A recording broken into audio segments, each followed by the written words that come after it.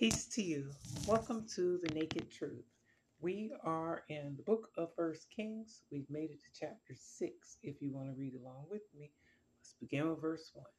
And it came to pass in the 480th year after the children of Israel had come out of the land of Egypt, in the fourth year of Solomon's reign over Israel, in the month of Ziv, which is the second month, that he began to build the house of the Lord. So this verse is saying a whole lot. It's letting us know how much time has passed since the 400 plus years that the people were in Africa. And for that 400 and about 20 years, if I remember right, when they were in Africa, part of that time when they were in Egypt, they were enslaved. They weren't free the whole time. And then they were eventually emancipated. And that's what happened, what we read about in the book of Exodus, the second book in the Bible. So now we've made it further along. It's letting us know almost 5 centuries have gone by. So that's interesting. Hundreds of years have passed by in those few books that we've read between those points. The next thing would be now Solomon, King David and Goliath. David, his son, is the king now, and he's already been in power 4 years. He's also got grown kids at this point also. So do we have an idea how old, or at least what age at least that he is? He's at least, I would think, 30 years old at the very least to have grown kids already. But then the other thing is the month of Ziv. So it's saying that's the second month. Um, it's not going by obviously is it Julian calendar? It's not going by the calendar we use now. So Ziv is obviously a Hebrew name for the months, and it doesn't align with the months as we have them in modern times. It, if I remember right, it revolves around, or it's centered on the Passover, and that basically being the start of the year for the people. So, and that fluctuates. That's not always at the same time. It moves. It's not a set date. Um, all that being said, that's where we are in the story. Um, and then I guess the last thing would be about who is being addressed as, or as the Lord in this verse. Um, it's back to Jehovah in this verse so far. And if you've read with me before, you know that's not consistent, um, and we aren't even halfway through the Bible. So anyway, verse 2. Now the house which King Solomon built for the Lord, its length was 60 cubits, its width 20, and its height 30 cubits. So cubits is the unit of measurement. Excuse me. It's based on the general length of a man's um, forearm, basically from the elbow to the middle finger, that length. Something like 2 feet, but not exactly, because everyone's limbs are different lengths. Um, but somewhere around that length. So it gives us an idea of the size of the house which King Solomon has had built.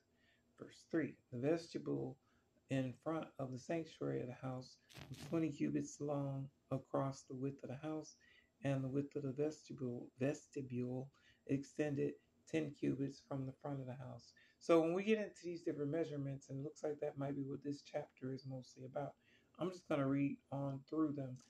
Because if you want, you can always do a search and see. There have been people who have drawn up basically like diagrams, or sort of like blueprints of the different measurements and of what's mentioned here as what's being the house. And it's saying house, but it's actually talking about a house of worship, I believe. It's talking about basically a temple. Yeah, a temple, not his own personal residence. Um, Let me see. So let's just read through some of these measurements and stuff, because I mean, what are they really adding to us other than giving us the dimensions? So let's go on. Verse 3. The vestibule in front of the sanctuary of the house was 20 cubits long across the width. Okay, so I think we just read that already.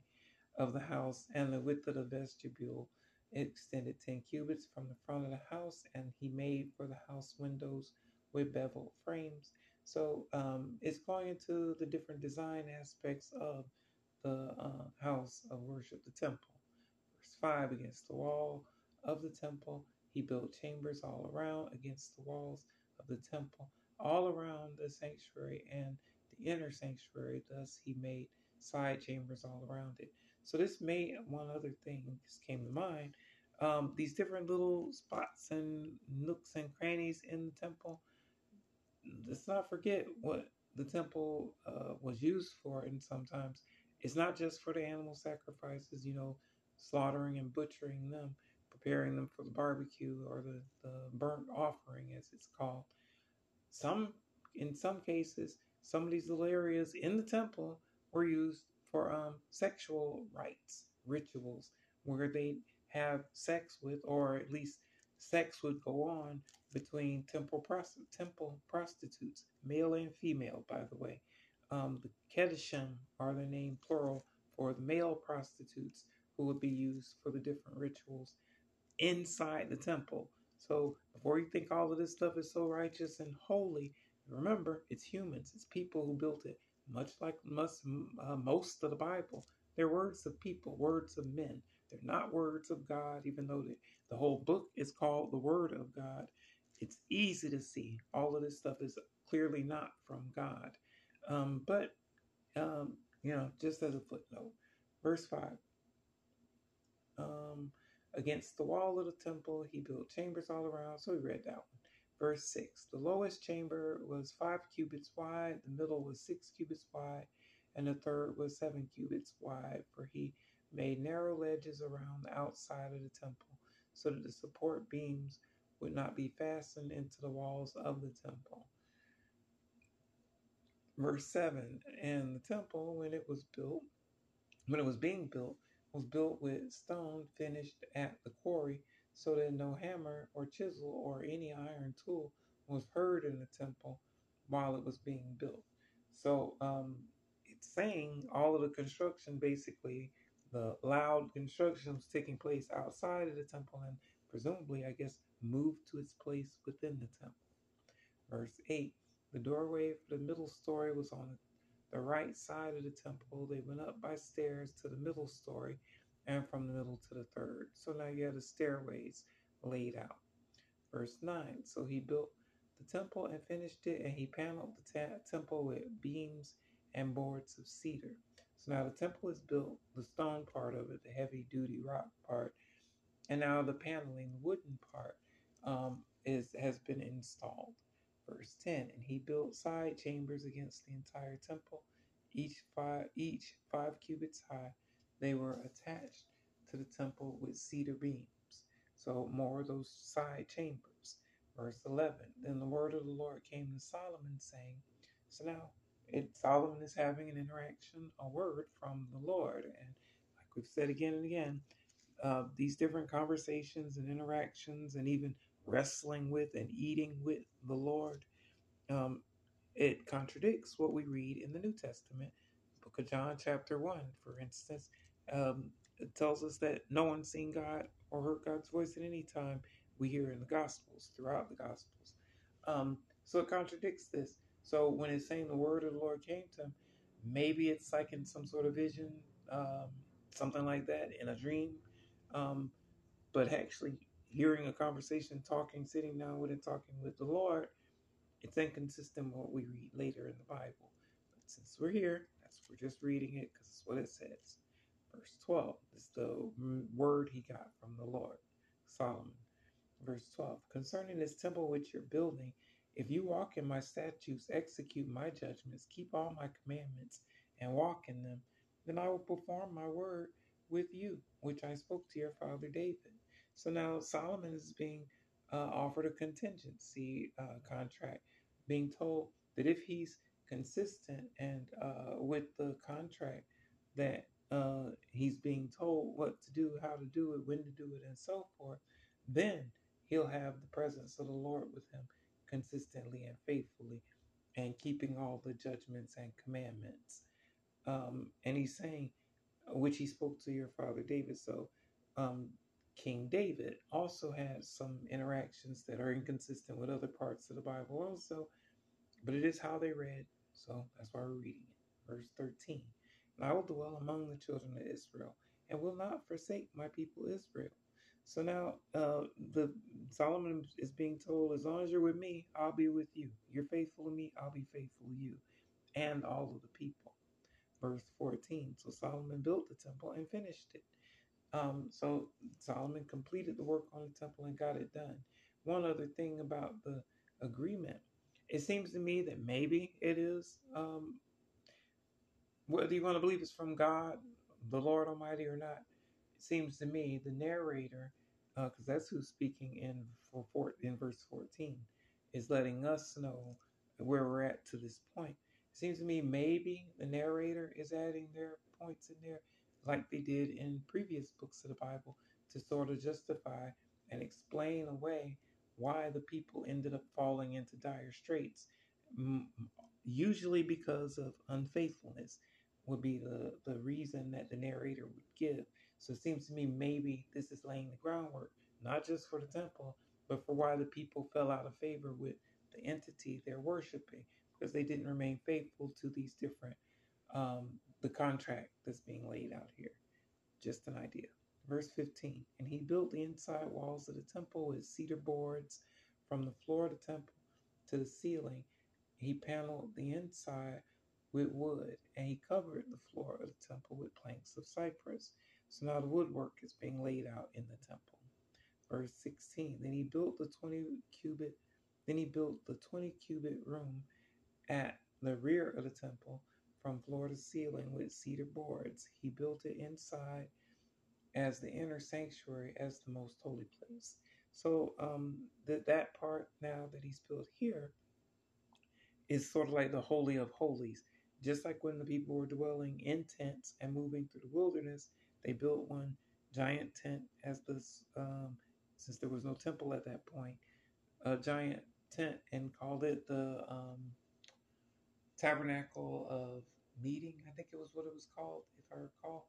Um, and that there was a portion of it behind a veil within the tent that was reserved as the Holy of Holies, the part where no one was allowed to go into except certain people, usually Moses, sometimes Aaron, uh, and here and there the high priest could get close to it, but for the most part, everyone else was excluded from even getting near it. But that's what's being built here now. Instead of in a tent behind curtains, instead it's an actual solid paneled room. Verse 16, or area anyway. Then he built the 20 cubit room at the rear of the temple. Did we just read that? We did. Sorry. Verse 17. And in front of it, the temple sanctuary was 40 cubits long. So now you get a better idea of like how churches, holy places, places of worship are laid out. There's a large area for the congregation to meet, basically where the pews are. And then there's a smaller area, often in the back, where the authorities, the religious leaders meet. That's more exclusive, that the common people aren't generally allowed to get to. Verse 18. The inside of the temple was cedar, carved with ornamental buds and open flowers. All was cedar. There was no stone to be seen. So the stonework is hidden by the woodworking that's being put up. And that verse reminds me, we're moving through these verses because they're like this. But there's going to be a part, God willing, we get to that part, when we get to it, how it gets kind of tedious reading about the different ornaments and the different things that are made for it. We're here now, though, so we'll just stick with this. Verse 19. He prepared the inner sanctuary inside the temple to set the Ark of the Covenant of the Lord there. So the area for the Ark is being prepared and set up now. And we've read about the Ark already.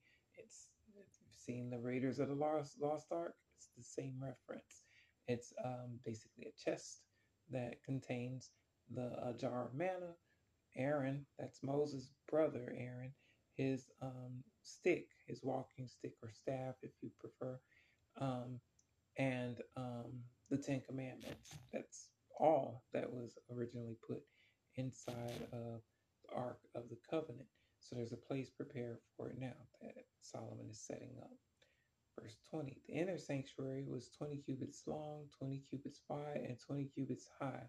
He overlaid it with pure gold and overlaid the altar of cedar. So now you can imagine that an area like a cube has been set up for the Holy of Holies, that the inner sanctuary, behind the open part for other people, for everyone else to have access to. Verse 21. So Solomon overlaid the inside of the temple with pure gold. He stretched gold chains across the front of the inner sanctuary and overlaid it with gold. So now you see where things are getting gilded. They're putting gold all over the stuff to um, mark it for the temple. Verse 22, the whole temple he overlaid with gold until he had finished all the temple. Also, he overlaid with gold the entire altar that was by the inner sanctuary. So everything's getting coated with gold. Verse 23, inside the inner sanctuary, he made two cherubim of olive wood, each 10 cubits high. So now he's making um, likenesses of angels. That's what the cherubim are. And he's made them of wood and put them, and they're very tall, 10 cubits high, and in the sanctuary, also in the inner sanctuary. Um, we'll get into that later, maybe. Let's see, verse 24. One wing of the cherub was 5 cubits, and the other wing of the cherub 5 cubits, 10 cubits from the tip of one wing to the tip of the other. So here now, it's saying that those angels, basically, as we call them, cherubim angels, are the images of them, the statues of them, the likenesses of them, have been set up with their wings extending. So that right there contradicts what some Bible thumpers will be preaching and teaching to you, that angels didn't have wings. We just read there the cherubim, which are the angels, have wings.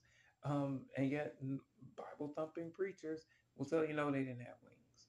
And they'll say no, they didn't have wings, even though we read again and again and again that they did have wings. The people who saw them said that they specifically had wings. From Genesis to Revelation, angels get mentioned throughout.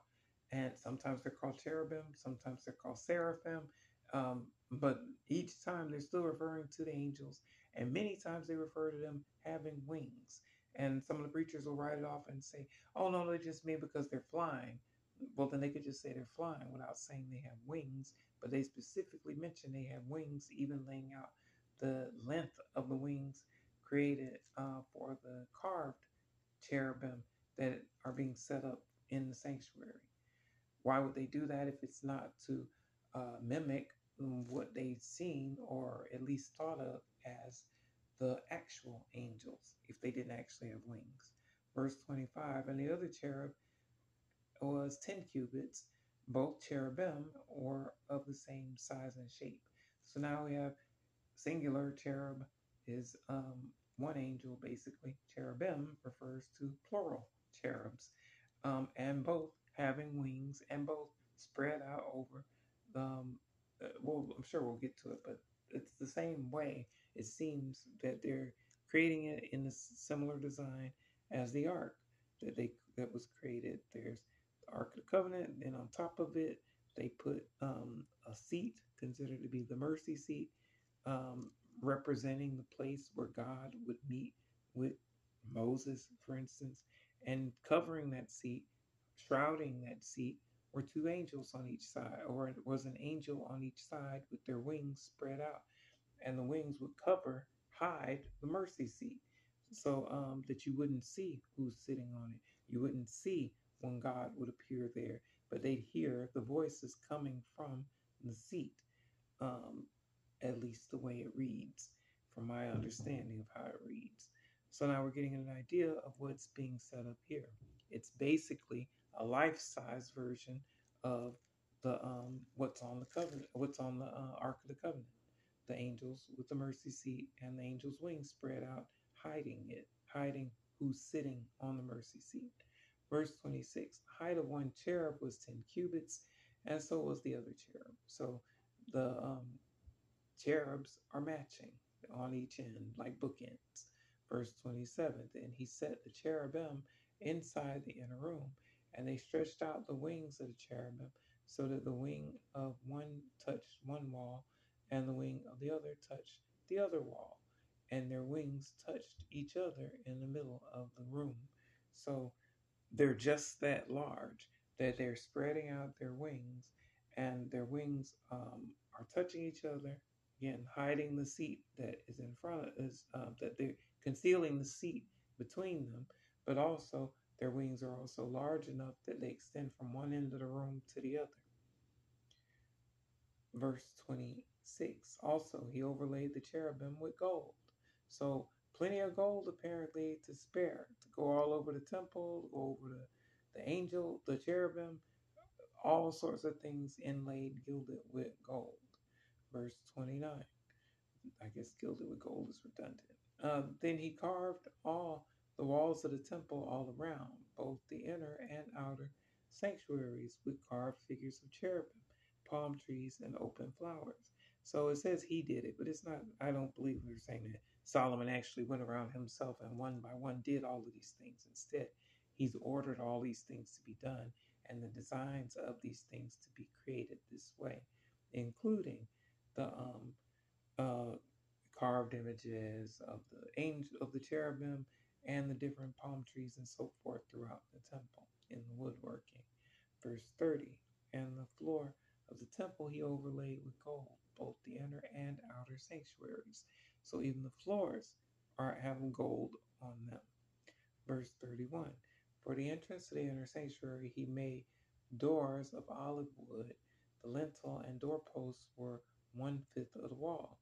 So the lintel is basically the top of the door that goes across the top of the door, um, and um, and it's basically letting us know here the type of wood that's being used for these different parts of the temple. In this case, olive wood from olive tree. Verse 32. The two doors were of olive wood, and he carved on them figures of cherubim, palm trees, and open flowers, and overlaid them with gold. And he spread gold on the cherubim and on the palm trees. So again, more design details and all being gilded. Verse 33. So for the door of the sanctuary, he also made doorposts of olive wood, 1/4 of the wall. So really tall doors to go into the sanctuary also. Verse 34. And the two doors were of cypress wood. Two panels comprised one folding door, and two panels comprised, the other folding door. So um, now these doors are cypress wood, not olive wood, and they're sort of folding doors. It makes me think of like a dressing room, where you'd have those collapsible doors, expandable collapsible doors. Verse 35. Then he carved cherubim, palm trees, and open flowers on them, and overlaid them with gold applied evenly on the carved work. So again, even those doors are being gilded, layered with gold. Verse 36. And he built the inner court with 3 rows of hewn stone and a row of cedar beams. So now inside the inner area of the sanctuary, he's got beams, and these are cedar wood. So three different types of wood just now: olive, cedar, and cypress.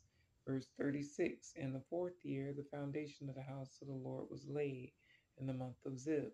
So almost to the date, 4 years later, um, the foundation was laid for the house of the Lord. So, and remember, we read in our previous chapter where all of this wood is coming from. It's coming from an agreement that Solomon laid out with their neighbors, the neighbors that just recently got hit with a humongous earthquake uh, in the area of Syria and Turkey.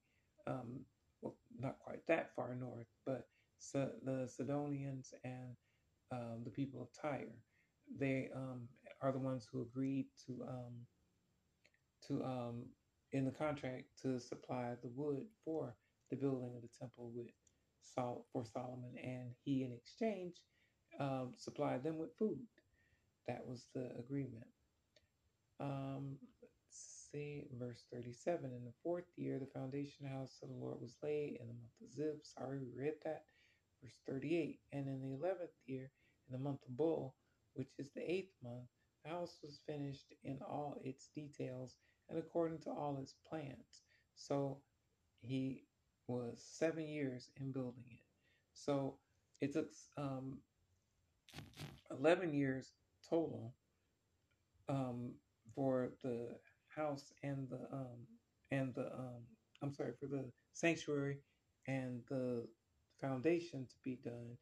And it took 8 years inside of those seven, presumably 7 years, excuse me, um, to wait. Does it make sense? Um, didn't it just tell us? Oh, it was the 11th year. Wait, oh, maybe it means the 11th year from when they started. In the fourth year, the foundation of the house was laid, and in the 11th year, the month of Bull. Okay, so it's saying 4 years after, I guess, from that point where it started counting, af- from their time after the Exodus. Remember, we read it earlier. It was like 400 some years after then it mentioned, and then it's saying I guess from that point is where it's talking about this fourth year in verse 37th and now in the 11th year after that. So from that fourth year to the 11th year, a total of 7 years is what was used by Solomon to build the sanctuary. Hopefully, I didn't make that too confusing. It kind of confused me a little, but the point being, Solomon has completed the sanctuary. He's fulfilled um, the um, the agreement that he had with his father David when he was alive, that he should be the one to build the sanctuary. So now he's built it.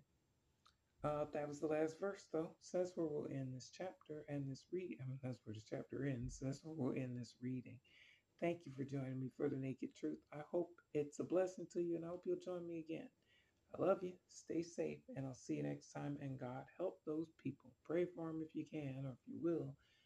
People affected by natural disasters. It's not the first time people have been affected by earthquakes and tornadoes and hurricanes and such. It's just one of the most recent times and one of the worst times. If you think back when the tsunamis hit Japan or in Indonesia, hundreds of thousands of people were wiped out then. In this case, so far, it's up to just over 10,000, closer to 12 last I saw, but it's almost certainly going to be at least twice that once it's all said and done.